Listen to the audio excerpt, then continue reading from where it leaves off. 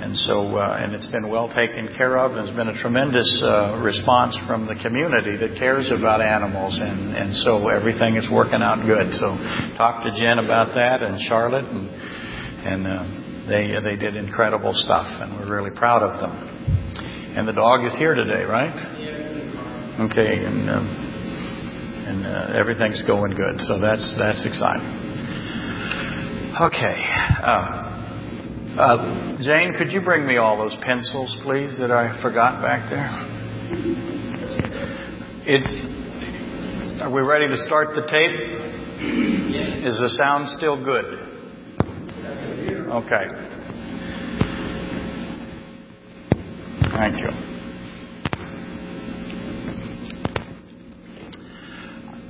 Today, here we go. August 22, 2010, lecture discussion number 11 on the book of Romans.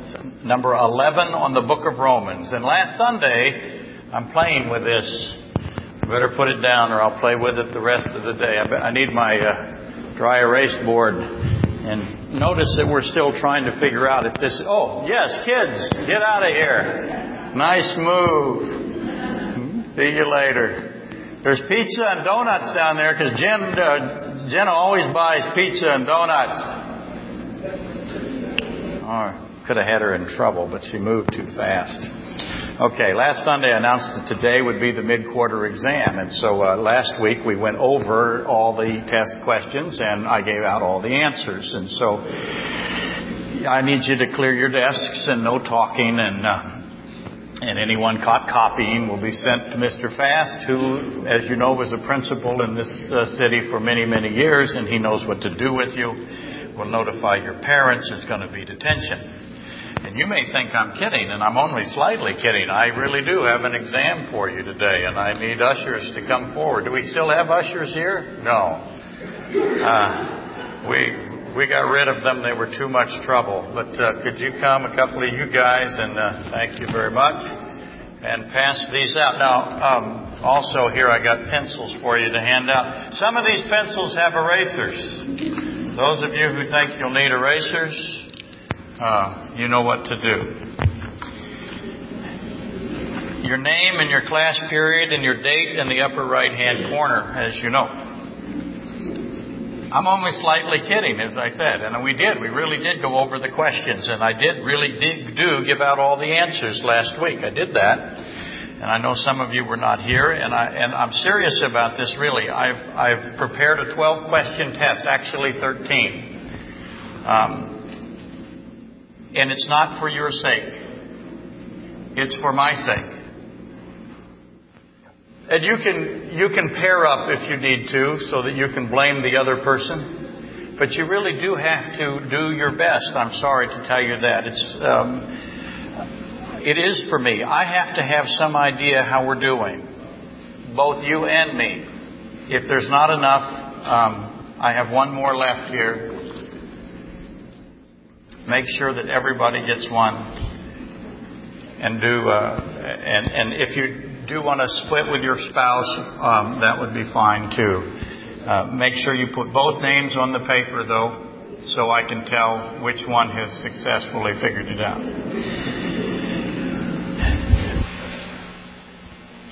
Catherine's not here.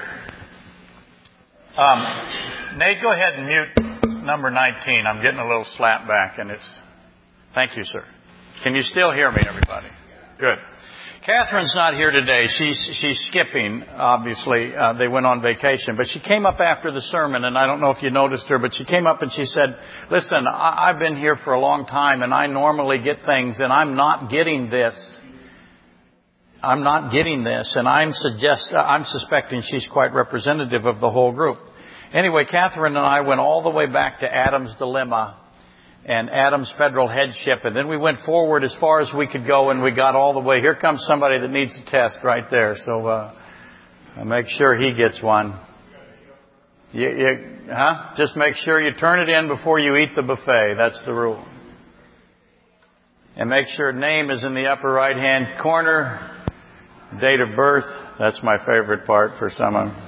I'm kidding about that, but again, Catherine and I, we went all the way back to Adam's dilemma, his federal headship, and we went forward to the Dinah incident. That's as far as we could go. It took me about 15, 20 minutes to do that as quick as I could. We went to Genesis 34, we went through Genesis 17 from Genesis 3, and we tried to connect circumcision through them. And I've decided today that I'm going to follow somewhat of that same pattern because it worked for her. It got her at least close enough to where we could move on to the next place, which you know is Romans. I believe that it is very, very important that each of you have a fundamental comprehension of the symbol and the sign that is circumcision. It is very, very important. It's especially important in the book of Romans. If you try to read the book of Romans without this basic understanding of circumcision, then you'll derail and go into the ditch and never understand and never glean from what Romans really has to offer, which is spectacular doctrine. So today is this exam that I gave. It's questions for you to answer, but it's really for me. I need to know, and I know some of you haven't even been here for a while. That's okay. You'll just flunk. I'm kidding. It's okay. I need to know what you know, what you've been taught by others. I want to get a basic idea of where this class is or where this congregation is. And again, you can't eat the buffet until you complete it as best as you can. So here we're going to go. Annabelle, where's she at? Oh, there you are. Okay, question number 1. You have an answer sheet, so I'm going to read the question to you, and then I'll read the answers as well for the people on the internet, because occasionally they not only do they outnumber us, but they do other things that will amaze you. Someday I will sit down and let you know what those folks are doing. On average, there's about maybe 100 a week that are paying attention to this, so we're going to help them as well. Question number 1, what is the great thesis of the book of Romans? A, universal salvation. B, salvation by grace alone through faith in Jesus Christ alone. C, the just shall live by faith. D, more tithing. E, both B and C. The question again, what is the great thesis of the book of Romans? Universal salvation. Salvation by grace alone, through faith in Jesus Christ alone. The just shall live by faith. More tithing. Both B and C. I can tell this is a serious class today. Question 2.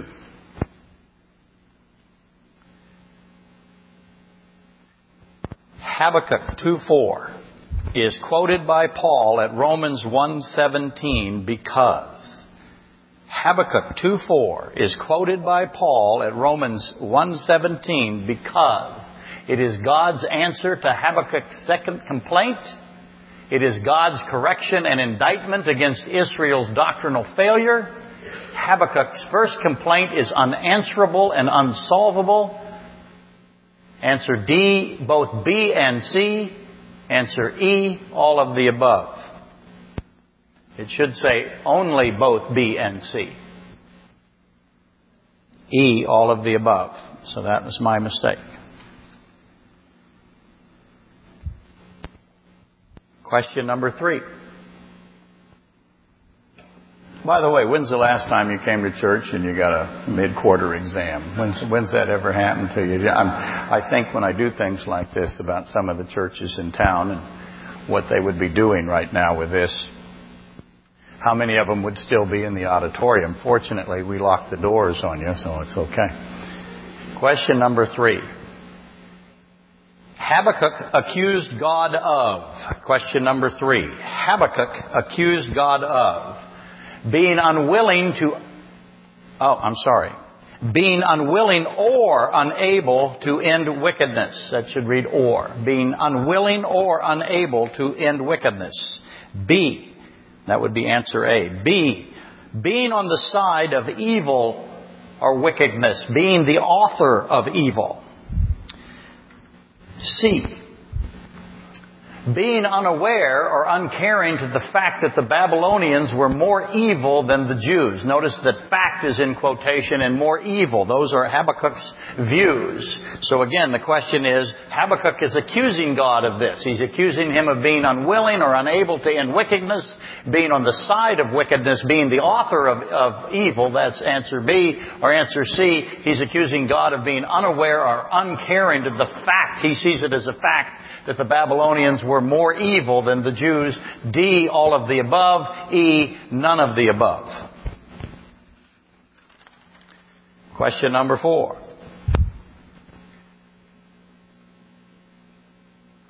And you have to admit the pictures behind the questions are actually pretty interesting, if you've been noticing. Question number 4. God responds to Habakkuk's accusations against His goodness, His omnipotence, His omniscience, and His omnipresence with one of the following. The just shall live by works. The shall by just live. The living faith by shall just. A lot more tithing. C, answer D. None of the above.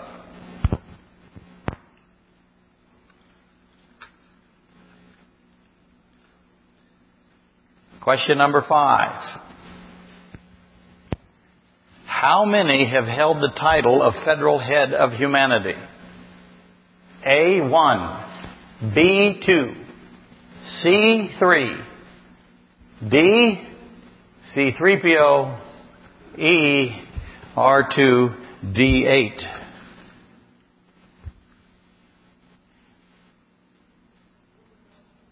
How many have held the title of federal head of humanity? Obviously, you have A, B, or C choices, I hope. I was telling Anna as she was doing this, back in the day when I taught high school, I would always put these things. I'd give them 2 or 3 throwaway questions, mainly to slow them down. But you'd be surprised at how many C3POs I would get, or the like. It was very, very humbling. See, I go by the process, by the way, so you understand what I'm doing here. If nothing is learned, then who's at fault? I'm at fault. That means nothing got taught. And so I need to know if something has been learned. If nothing has been learned or very little has been learned, then it's the teacher. It isn't the material. If I can't make the material come alive, that's not the material's fault. That's the living Word of God. That's my fault. I've got to figure out what to do. I look at it athletically. If I can't hit an outside pitch, then I've got to figure out how to adjust my stance. It's not the pitcher's fault. Question number 6. Circumcision is the sign of A, the Davidic covenant. B, the Noahic covenant. C, the Abrahamic covenant. D, the Mosaic covenant. E, the Stavitic covenant. Last one's very hard to pronounce. Circumcision is the sign of the Davidic. A, B, Noahic. C, Abrahamic. D, Mosaic. E, Stavitic. You may not have heard of the last one, but it's by far one of the more significant. Okay, it's not. Question number 7. The sign of the Davidic covenant is the birth, A, the birth of the holy thing. B, the virgin birth. C, the birth of the seed of the woman. D, the promised Messiah, son of David. E, all of the above. F, none of the above. The sign of the Davidic covenant is A, the birth of the holy thing. B, the virgin birth. C, the birth of the seed of the woman. D, the promised Messiah, son of David. All of the above, none of the above. Which of those is the sign of the Davidic covenant?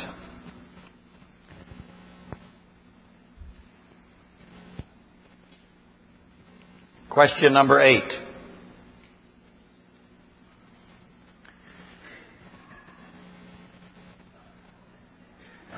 Circumcision is a symbol of A, Christ crucified. B, salvation by grace. C, mankind's inability to provide his own Savior, acceptable blood sacrifice, or living blood and living flesh. Or actually it should be and. D, salvation by law and grace. Again, the question is circumcision is a symbol of. E, salvation by works and obedience to the law. F, only A, B, and C. G, all of the above. H, none of the above. I, only D and E. J, only H.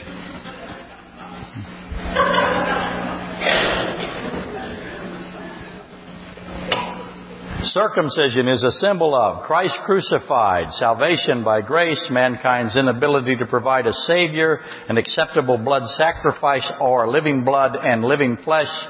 D, salvation by law and grace. E, salvation by works and obedience to the law. The rest of it is just to wear you out. Okay, question number 9.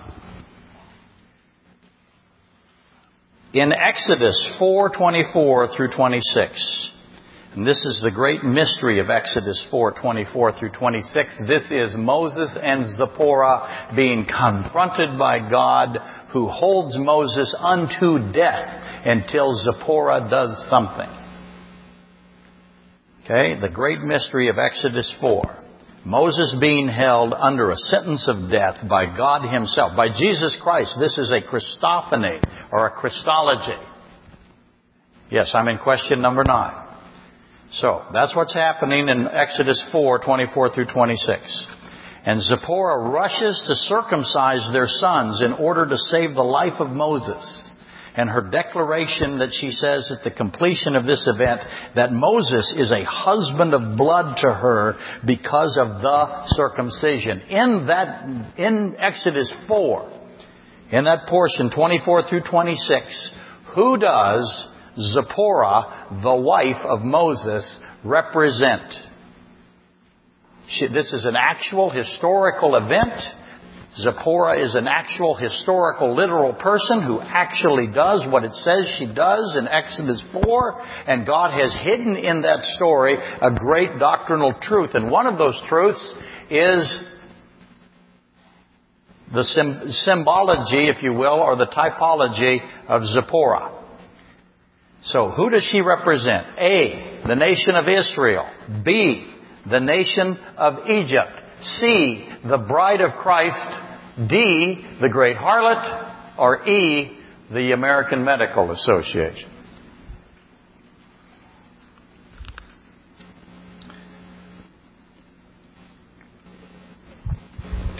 Again, referencing Exodus 4:24 through 26. Moses, Zipporah, God, Christ holding Moses unto death until Zipporah circumcises their sons. Referencing that again, that great mystery. Circumcision is representative of, a symbol of, in Exodus 4:24 through 26. A, we're on question 10, sorry. Circumcision is symbolizing in the story of Moses and Zipporah and Christ which of the following? A, death. B, the doctrine of baptism. C, salvation by grace alone. D, free will. Or E, free willing.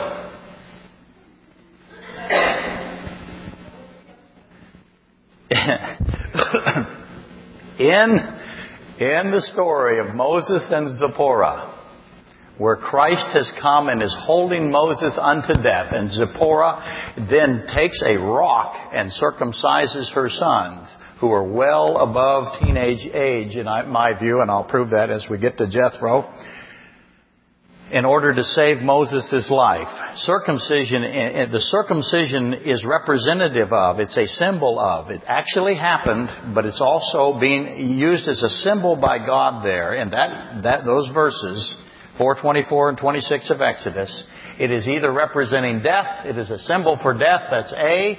It is a symbol for the doctrine of baptism, that's B. It is the symbol for salvation by grace alone, that's C. It is a symbol for free will, that's D. Or it is a symbol for free Willie the orca, that's E.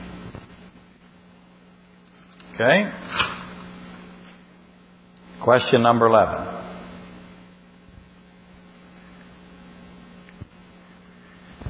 Referencing Genesis 34, the Dinah incident, where the Hivites are murdered, the Hivite men are murdered by the Israelites after they agree to accept and undergo something. Okay? What did they agree to accept and undergo? And they were slaughtered for doing so, or that was used to slaughter them because it incapacitated them. So what was it? A, the sign of the covenant of promise and blessing and grace. Or was it B, the symbol of man's total corruption and depravity? Or was it C, the symbol of the husband of blood, salvation through accepting the blood of Christ, Christ crucified? Or is it D, all of the above? Or is it E, none of the above? Or is it F, only both D and E? Okay, good. The Hivites were slaughtered by the Israelites in Genesis 34. And they agreed to undergo something, a procedure. And what is that procedure that they underwent? Is it a sign of the covenant of promise and blessing and grace? Is it the symbol of man's total corruption and depravity? Is it the symbol of the husband of blood, salvation through accepting the blood of Christ, Christ crucified? Or is it all of the above or none of the above? Or is it either all of the above or none of the above? Oh, you don't have, I'm reading the question to you. Oh, okay. What happened in Genesis 34? Okay, the Hivites were slaughtered by the Jews. What did the Jews do to them? They circumcised them. What is that circumcision a symbol of, or what is it representative of in that context? It's one of those, or all of those, or none of those. Or it's all or none of those. That's a joke. Okay? And that is a very difficult question. So I'm glad you made me go back over it. Anyone else confused by that question? Question number 12. The Hivites of Genesis 34 are the forefathers of fill in the blank, of Joshua 9, and of fill in the blank of 2 Samuel 21. So the Hivites of Genesis 34 are the forefathers of who of Joshua 9 and who of 2 Samuel 21. That, by the way, is central to understanding what happened in Genesis 34. That's why it's here. I know that you have to know that. You have to. And you have to know why. And you have to know Joshua 9 and 2 Samuel 21 in order to understand circumcision. And so that's why it's there. I need to know how many of you have it, and what am I going to do if the percentage is pretty low? Beat it back into you, aren't I? Whoop you upside the head. Notice it is not a multiple choice. How come? Because you can't guess. You got to know. Now, question 13. Extra bonus, Ali oxen free Megapalooza essay question. Explain during the sermon as I go on how circumcision connects Genesis 3:15, Genesis 17, Genesis 34, Exodus 4:24 through 26, Joshua 9, 2 Samuel 21, Romans 2. Now that essay question is, I don't know if it's in every seminary, but it's in a lot of them. That's what you get. That's the standard. That's what you should know. If you come to me and say, I've read my Bible, I understand my Bible, I got it, I don't need to do anything, there's your question. explain how circumcision connects those scriptures. And if you do so, what will you have? You will have an understanding of what the symbolism, what the sign of circumcision is. Okay? And then you're on your way in Romans 2. How many of you will be able to answer that question by the end of this class? Every single one of you. Or no buffet for you. Okay? Now, you can work on that during the sermon and not listen to another thing I say. Will I be happy? I'll be thrilled. I will be absolutely thrilled. But what we're going to do now is we're going to go through Adam's dilemma again. We're going to revisit it.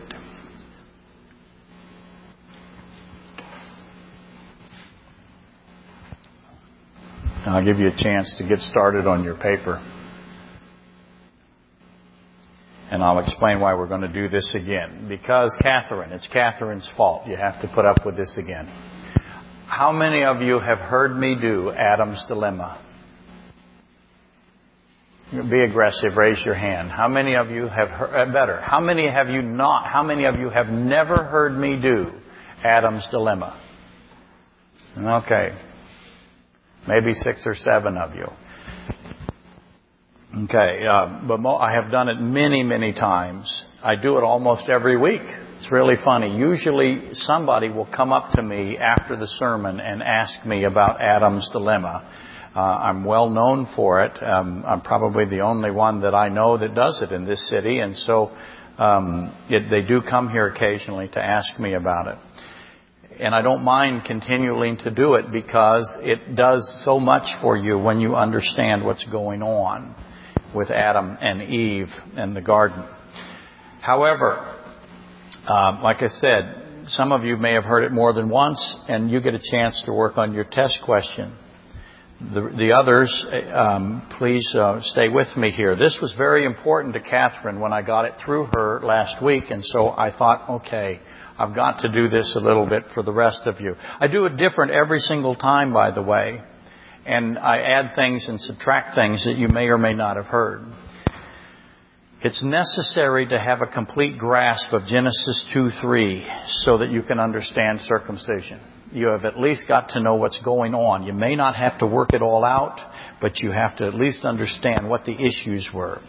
And you're not going to understand Romans 2 or Romans 5 if you do not understand the outward sign of circumcision as opposed to the circumcised heart. There's a difference between the outward sign in Romans 2 and the circumcision of the heart. So that's also back in Genesis 2 and 3. Okay, so let's do it again. As I said, I'll try to do it different this time so that there'll be something new for everybody. But mainly this is for the new folks and for the internet folks, and it's essential that we get through this. Okay, to start, have no position on Adam. Have no position ever. Do not have a position on Adam that is in any way in conflict with 1 Timothy 2:14. If you have, and if you wish to, you can add 13 through 15. But if you have a position that is in conflict on Adam with respect to 1 Timothy 2:14, you're already in the ditch. And we have to send a wrecker to come and get you, okay?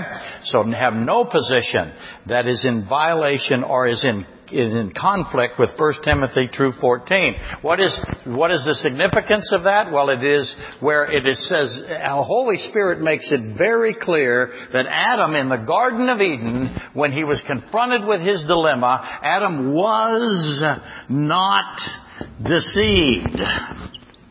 And that's critical. Let me put it another way. Adam was not dumb.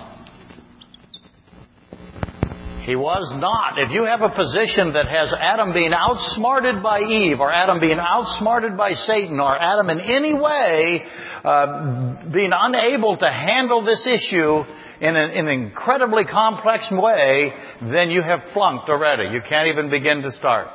So that's where you are. 1 Timothy 2:14, Adam was not deceived. And then it goes on from there. It says the woman, or if you will, you can say Eve, but I'm going to say the woman for a while for obvious reasons. The woman was deceived. Not only was she deceived, and that's the obvious question, who deceived her? Satan deceived her. Now you've got Ezekiel 28, and Satan is called filled to the brim, almost to the point of overflowing. God put so much wisdom and intelligence in Satan that it almost overflowed out of him. That's the imagery of Satan at his creation. So Satan, extraordinarily, no creature with that kind of level of intellect, and he was unable to deceive Adam, but he was able to deceive Eve, and Eve is called the first in sin. And that's important. Adam was not the first in sin. You can have no position that puts Adam as the first in sin. You can have no position that has Eve not being deceived. You can have no position that has Adam being deceived.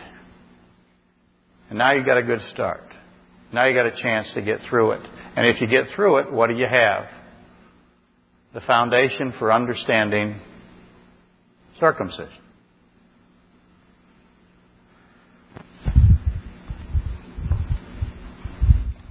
That may seem straightforward, and I say it a lot, but failure to understand the vast implications of 1 Timothy 2:14 has led many, most, I would say the overwhelming number, to miss the meaning and the complexity and the great treasure that is in that story of Adam and Eve. There's great treasure there, tremendous wisdom. The woman was deceived and ingested. If you want to think of it this way, this is the easiest way it seems to work for the most people that I explain it. It's not technically correct because it's not really about this, but it works very well. The woman was deceived and she ingested the poison. So think of the woman as ingesting the poison, if you want to. That helps a lot. And the woman was now dying. She had taken the poison and she's now dying. What does she do? She knows she's dying, by the way, and she knows immediately. How smart is this woman? This is a very, very smart creature. Incredible. You have no idea. We have no idea what these two were like. Think of the smartest person that you could ever know, whether it's Einstein or Tesla or George Washington Carver, who's my personal favorite. Whoever you pick, this woman was so much smarter than they were, it's not even comparable. It's ridiculous. It's not. The woman would be like the Green Bay Packers, and we would be like an elementary school team. It isn't even close. And that conversation the two of them had, Satan and the woman, extraordinary. That's a chess match. And you have to approach it that way. But she has the poison and she's now dying. And I believe that A.W. Pink, and Ridgely, for those following on the internet, and George Whitefield and John Gill and many, many others, Matthew Henry, especially all the dead guys that were great theologians back in the 1800s, early 1900s, all of them rightfully concluded that the woman was alone when she engaged Satan and fell. And if you need me to explain that to you after the sermon, I'll be happy to, but you can figure it out. It's better if you figure it out by yourself. Read John Gill, read A.W. Pink, Accountability to God. He'll explain it to you, and you will now understand that they were not together at the time that she fell. Why not? Because Adam could not be deceived, he could not be dumb, and he could not sin first. If he's standing next to her side by side and allows her to fall into sin. By the way, she never accuses him of it either. She accuses Satan of deceiving her. She does not accuse Adam of failing to interfere. We're going to get to that in a minute. Is failing to interfere, let me just jump into it. What is failing to interfere? Allowing his wife to just fall, that's what? You make the case that's sin. Very good.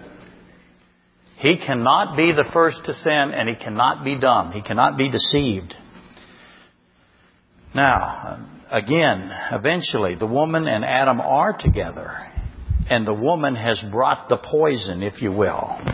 This in itself informs of her intelligence. That was very smart to bring that poison to Adam. Very smart.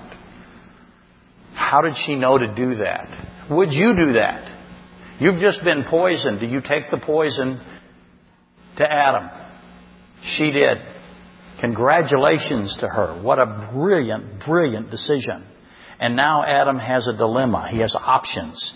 What are his options? He's really got just a couple.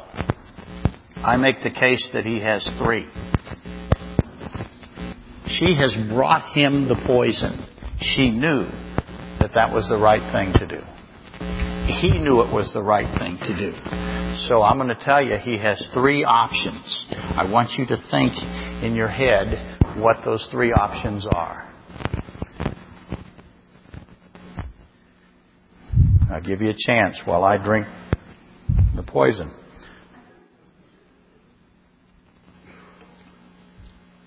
I'll give you the first one. Does he abandon her so that she dies alone? That's option one. Abandon her so she dies alone.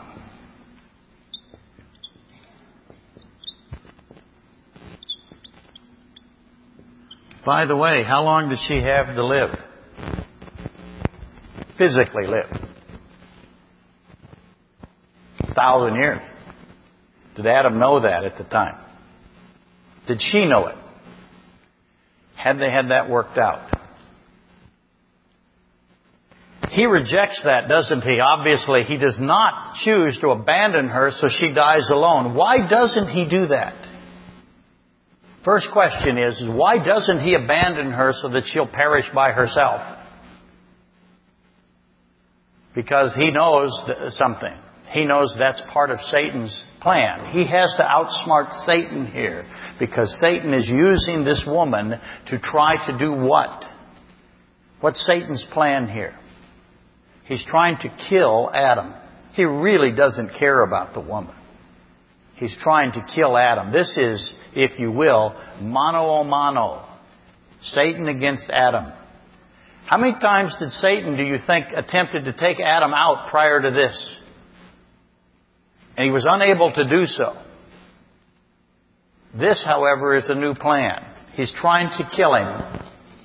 And if Adam abandons her to die alone, what is the problem? Satan has him checkmated here. At least he thinks he does. Okay? Start to think like the two of them if you can. Let me help you. If Adam abandons her to die alone, what will she do? What will she think? I'll make it internal. You've drank poison. You bring it to your husband, boyfriend, mom, dad, whatever. Pick one, brother, sister. Put yourself in the appropriate position. You bring the poison to them and they go, good luck with that, baby. You're going to die. Alone. Horribly. I ain't doing it. How's the relationship doing?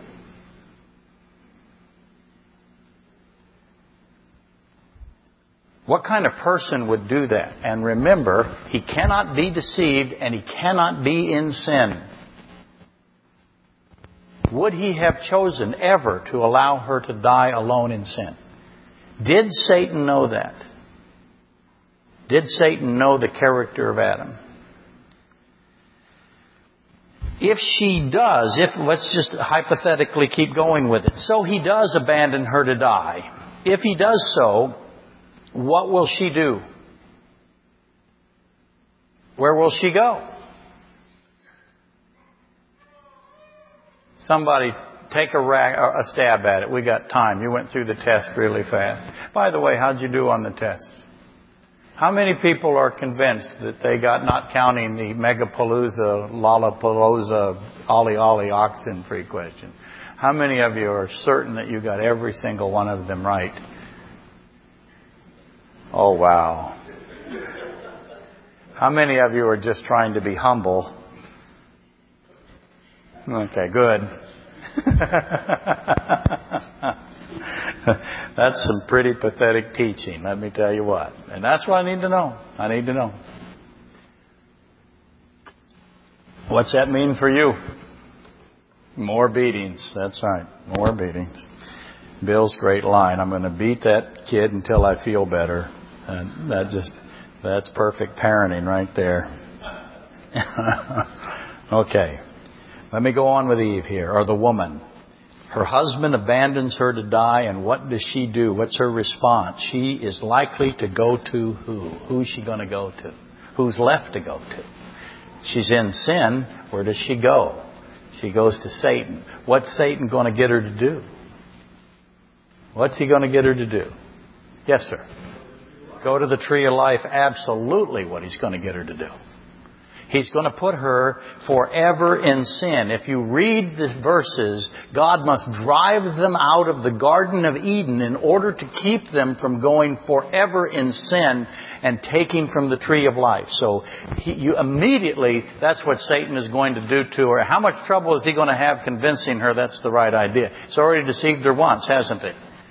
And he doesn't have Adam to worry about at all now. He's got her completely by herself again. And this time she's already in sin. She's poisoned. She's desperate. How much trouble will it be for Satan, filled to the brim with wisdom, to be able to turn her into unredeemable? Okay? And it's obvious that what he will do. Okay, his second option. If he doesn't abandon her so that she dies alone, his second option is to do what? Sacrifice himself for her. Okay? And I promise you this is the order he went into. It's my view. I guess I can't promise you anything. But when we talk to Adam, I'm going to ask if he went in this order. I think he did. He rejects sacrificing himself because he knows what Satan is going to do if he does that.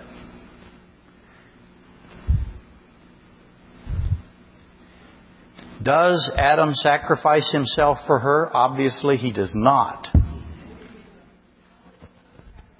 Okay. She has bad blood. Sorry, I assume that everybody knows this, and you don't. She has bad blood, doesn't she? She's poisoned. She needs new blood. She needs a blood transfusion. Who's got living blood right here of the two of them? Adam still has it. He has sinless blood, doesn't he? He could die, couldn't he? Let's look at the typology. He could let himself be killed in order to put his blood, his living blood, in her. God could sacrifice Adam for her. That has to be a decision that Adam makes. Now, are you seeing the typology? Why Adam is called a type of Christ? Jesus Christ leaves the Godhead, adds on humanity, and chases after, if you will, descends down for the fallen, filthy bride for whom he gives his life, his blood, and his flesh so that she can live, right? Adam has that exact opportunity. He could sacrifice himself. And he has the blood and the flesh to redeem her. He chooses not to do that. He could pay the penalty. He could restore her to her sinless state, if that's even possible. But this is, by the way, very common thinking theologically. They believe that it is possible. I'm not so sure that it is. But he could have. It was an option to pay the penalty and restore her to her sinless state. He rejects it. If God accepts it, by the way, Adam is slain, isn't he? If Adam says, listen, take me, she's sinless, take me in her place, use my blood to cleanse her, then the woman is now alive, Adam is dead. What happens now? Can you figure out Satan's plan yet? He took her out with Adam alive. Is he going to take her out with Adam dead? She has something, doesn't she? What does she have? Free will. He got her once. Can he get her again? Especially if Adam is dead. If God accepts this sacrifice, option 2, Adam is slain, the woman is redeemed, but is what? Alone. What will Satan do? What is Satan's next move? Again, 1 Timothy 2:14. Adam was not deceived. Adam knew he was up against Satan, and he knew the point of it was Satan was trying to kill Adam. It is obvious that Satan intends to kill Adam because of Ezekiel 28. It is obvious that Satan intends to kill Adam, that Eve is just an afterthought. Or the woman is just an afterthought. I should keep focusing on that. She is not Eve until after God comes. Then she is Eve, after they have been driven out of the garden. But it's obvious that Satan intends to kill Adam, Ezekiel 28, because Adam has replaced Satan as the king of Eden. Before Adam is the king of Eden, Satan is the king of Eden. And now Satan is no longer the king of Eden. Why not?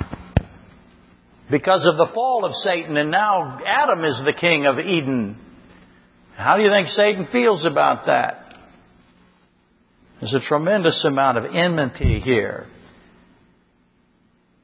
Notice that there is no hatred spoken of in the Bible between Adam and Satan, because it's obvious that there's hatred. There's no question about it. What becomes pointed is the hatred between the woman and Satan. Okay. So, would the woman being deceived once be able to survive if Adam were gone? Would she refall? Did she and Adam think this through? To recap that a little bit, if Eve is left to die alone, does she go to the second tree? I believe she does. I believe Genesis 3:22 through 24 makes it clear that she would have. If she goes to the second tree and Adam sends her out of the garden and sends her away from him, and she is in sin, the first thing that Satan would do is get her to the second tree. She would take her to the second tree. She would be forever in sin now, and forever dead as God defines death. And that's so important, by the way, to know that I have two trees. One is called the tree of death, if you will. If you eat from it, you will surely die. And the other one is called the tree of live forever. So if you're dead and you go to the second tree, you will live forever dead.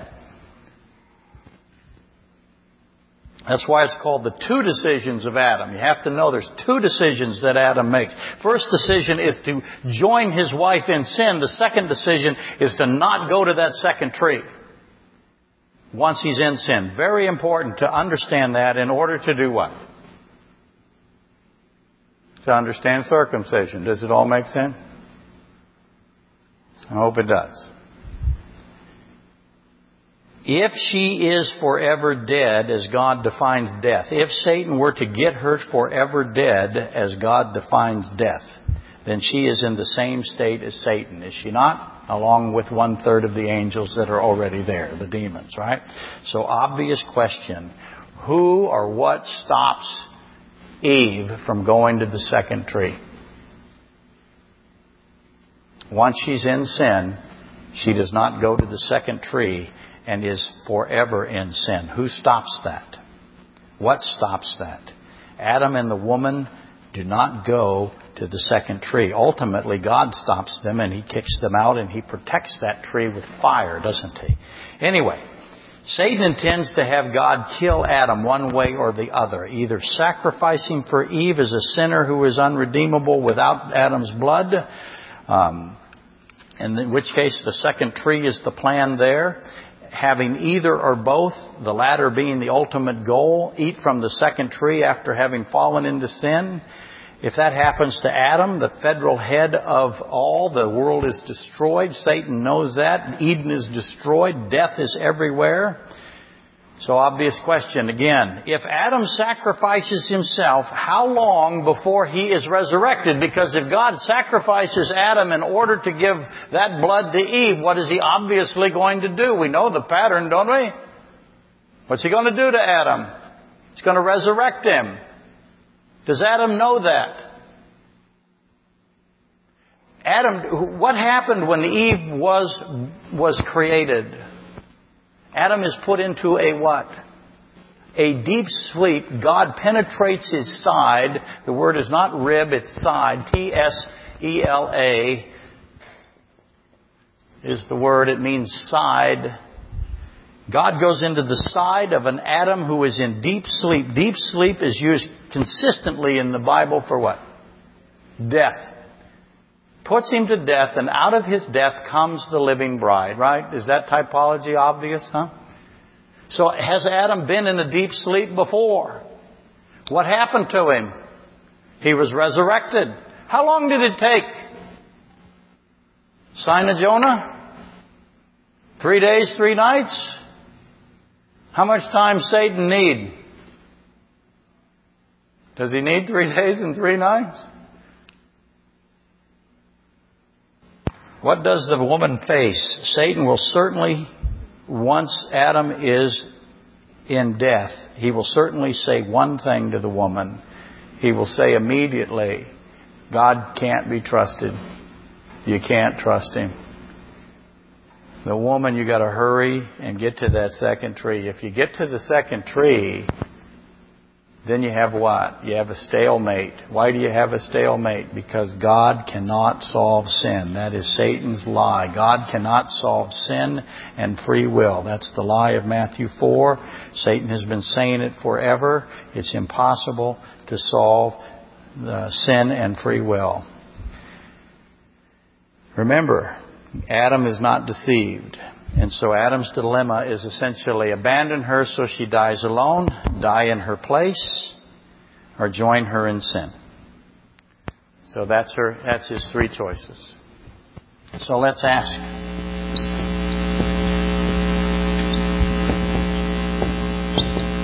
Okay? Is the first one sin?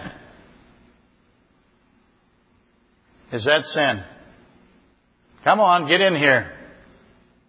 If he abandons her, is that wrong? Yeah, it's wrong. He can't do that.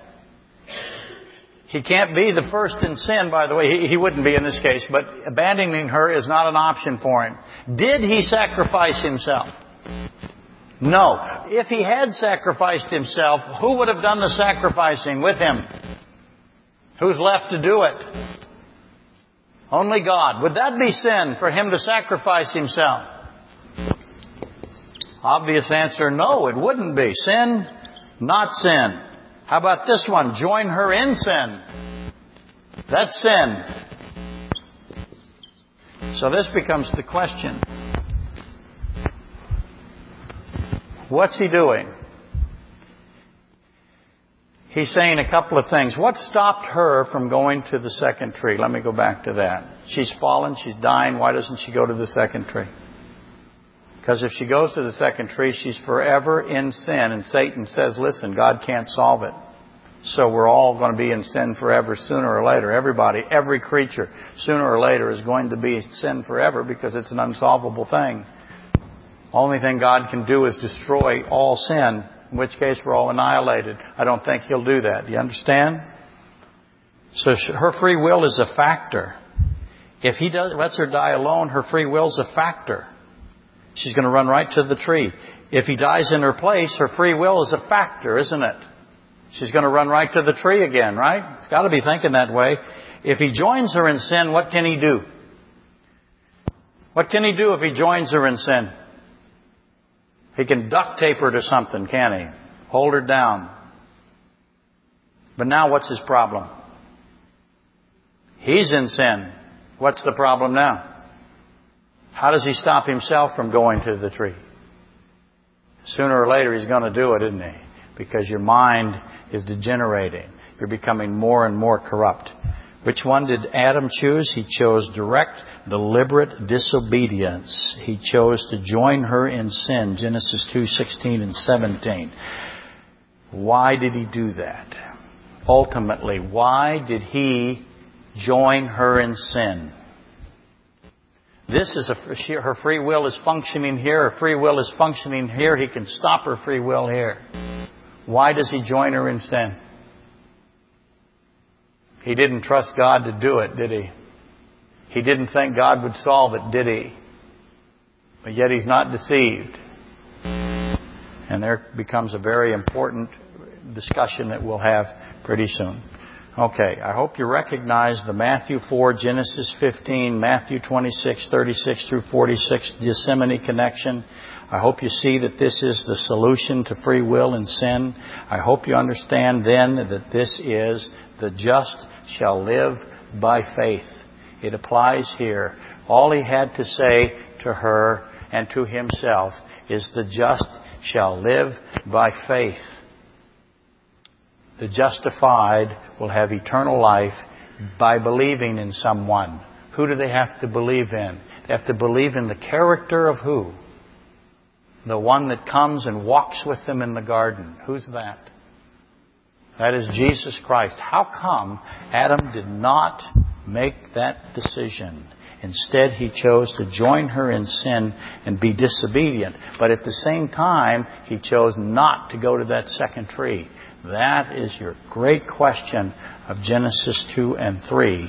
And you have to know that in order to understand circumcision. Okay. Let's rise and be dismissed.